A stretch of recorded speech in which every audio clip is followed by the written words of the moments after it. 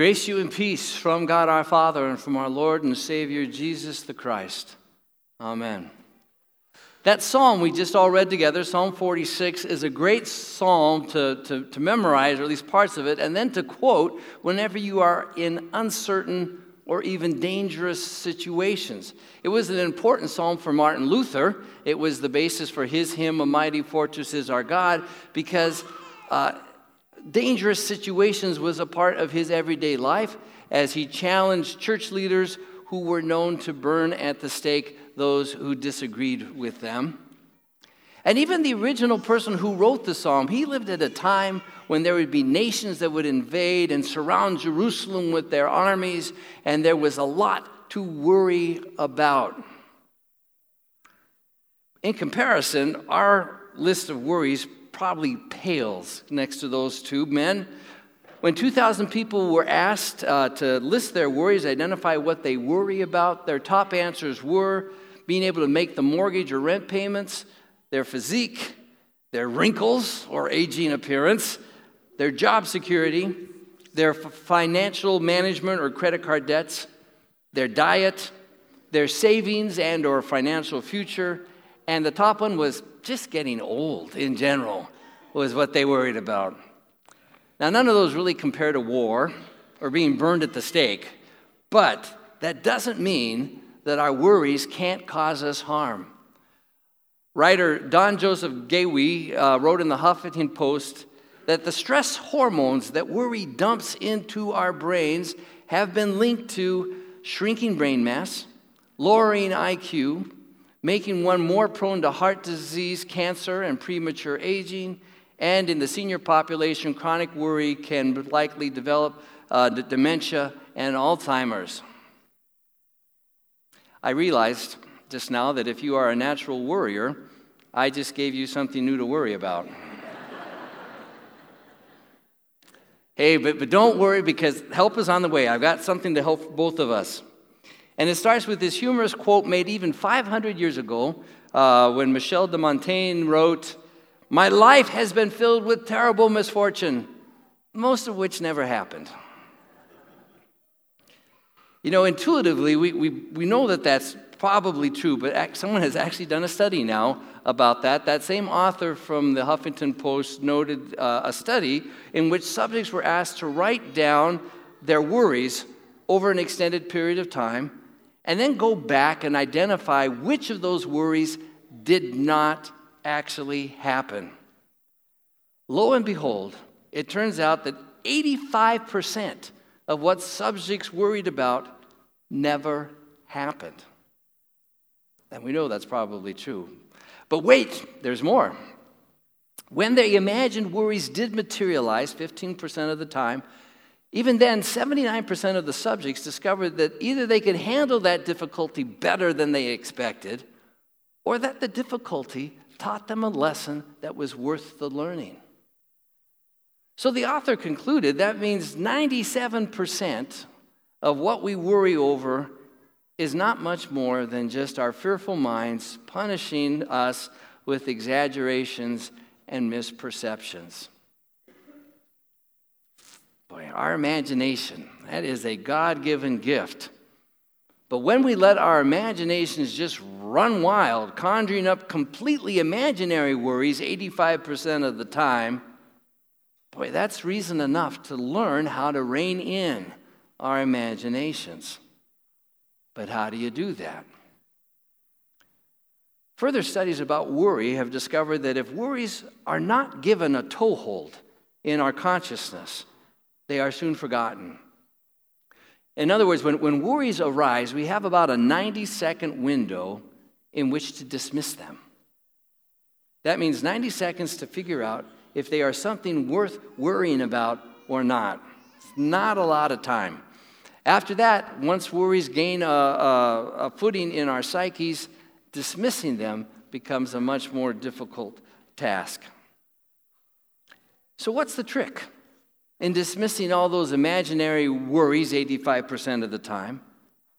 And how do we deal with the things that turn out to be real worries 3% of the time? Interestingly, both questions are answered the same way. Be still and know that I am God. Imagine what it would be like that whenever worries arise, that we have trained our brains to internally speak to us to say, well, in the unlikely event that would ever actually happen, God would still be there for us. So there's no need to worry about it. Here's an example. Every year, our family puts on a fair number of highway miles, making a trip to visit my family in Colorado, usually just after Christmas. And we all know that winter driving can be cause for enough of more than one worrisome scenario, including what would you do if you ever broke down in wintry conditions? Well, because we know that can happen, we always prepare for it, pack extra sleeping bags and whatnot, but we don't spend a lot of time worrying about it. And then on one trip, it happened. We're coming back to South Dakota on New Year's Day, stopped in North Platte, Nebraska for lunch, and after lunch we got back into the car to leave, and I turned the key and nothing happened. My first thought is, what's wrong with the car? My next thought is, how are we going to find someone to fix it on New Year's Day? And the next thought was, how's this going to cost me? And these thoughts happen very rapidly and accumulate very quickly. And I didn't actually quote Psalm 46, be still and know that I am God. But my very next thought basically covered the gist of that passage when I thought, hey, wait a minute. At least we are in a town and not stranded along the highway. And even if we can't find a mechanic to fix it today, we'll just find a hotel and do that tomorrow. We're going to be okay. By the way, you're going to want to know what happened, actually. There were no mechanics open, but there was an auto parts store open. And really the only thing they would ever do for a car is put in a battery. And guess what? It needed a new battery. So there was actually nothing to worry about. An imaginary worry. If we could remember in the first 90 seconds that when we start to worry, that there's actually no scenario in our future that doesn't include God. No scenario we can dream of that does not include God. That's when we realize that our main reason to worry, which is, how am I going to do this by myself, is simply not a real worry. Because we never have to do it by ourselves. Because God has always promised to be there with us. Be still and know that I am right here. Okay, that might be works for imaginary worries, but how about that 3%? When our reason for worry is very real. I mean, what are we supposed to do when a parent has been diagnosed with Alzheimer's? Or when a fire forces you from your home? Or when a brother is diagnosed with a deadly kind of leukemia? I mean, each of those scenarios are very real worries because they threaten to take away something or someone of great significance to us, and sometimes succeeds in doing so. And I know because those are my scenarios. How are we supposed to not worry about things that are real worries? Same way, be still and know that I am God. I mean, we watched how that disease of Alzheimer's slowly robbed us of our mom, and we knew there was nothing that anybody could do about that, and that one day the disease would take her life. But for me, I wasn't worried about her dying. My worry was that all those memories that made her mom to me just seemed to be gone forever, taken away from her. And where was God when she was being robbed of all that? Well, I came to believe that God was still with her and that he was safeguarding all of her memories that she no longer had access to herself, but keeping them safe until that day when she would at last be rid of her disease and those memories could be returned to her. Be still and know that I am God. Or when we were forced out of our house after a fire, there were 1,000 worries. Where are we going to live? Where are we going to stay that next night? Where are we going to find clothes? How do we go about all the stuff we have to do for insurance and all the details and getting things back together? But all of those worries seemed to diminish when we immediately were surrounded by a multitude of people who wanted to make sure we had everything we needed for that day and the next. Just be still and know that I am God. My brother's battle with cancer started 1.5 years ago with surgery, and then he underwent chemo for months and then a bone marrow transplant.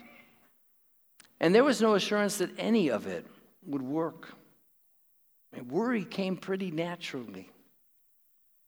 But we prayed for him every step of the way and came to trust that God was going to be a part of whatever future was in store for him.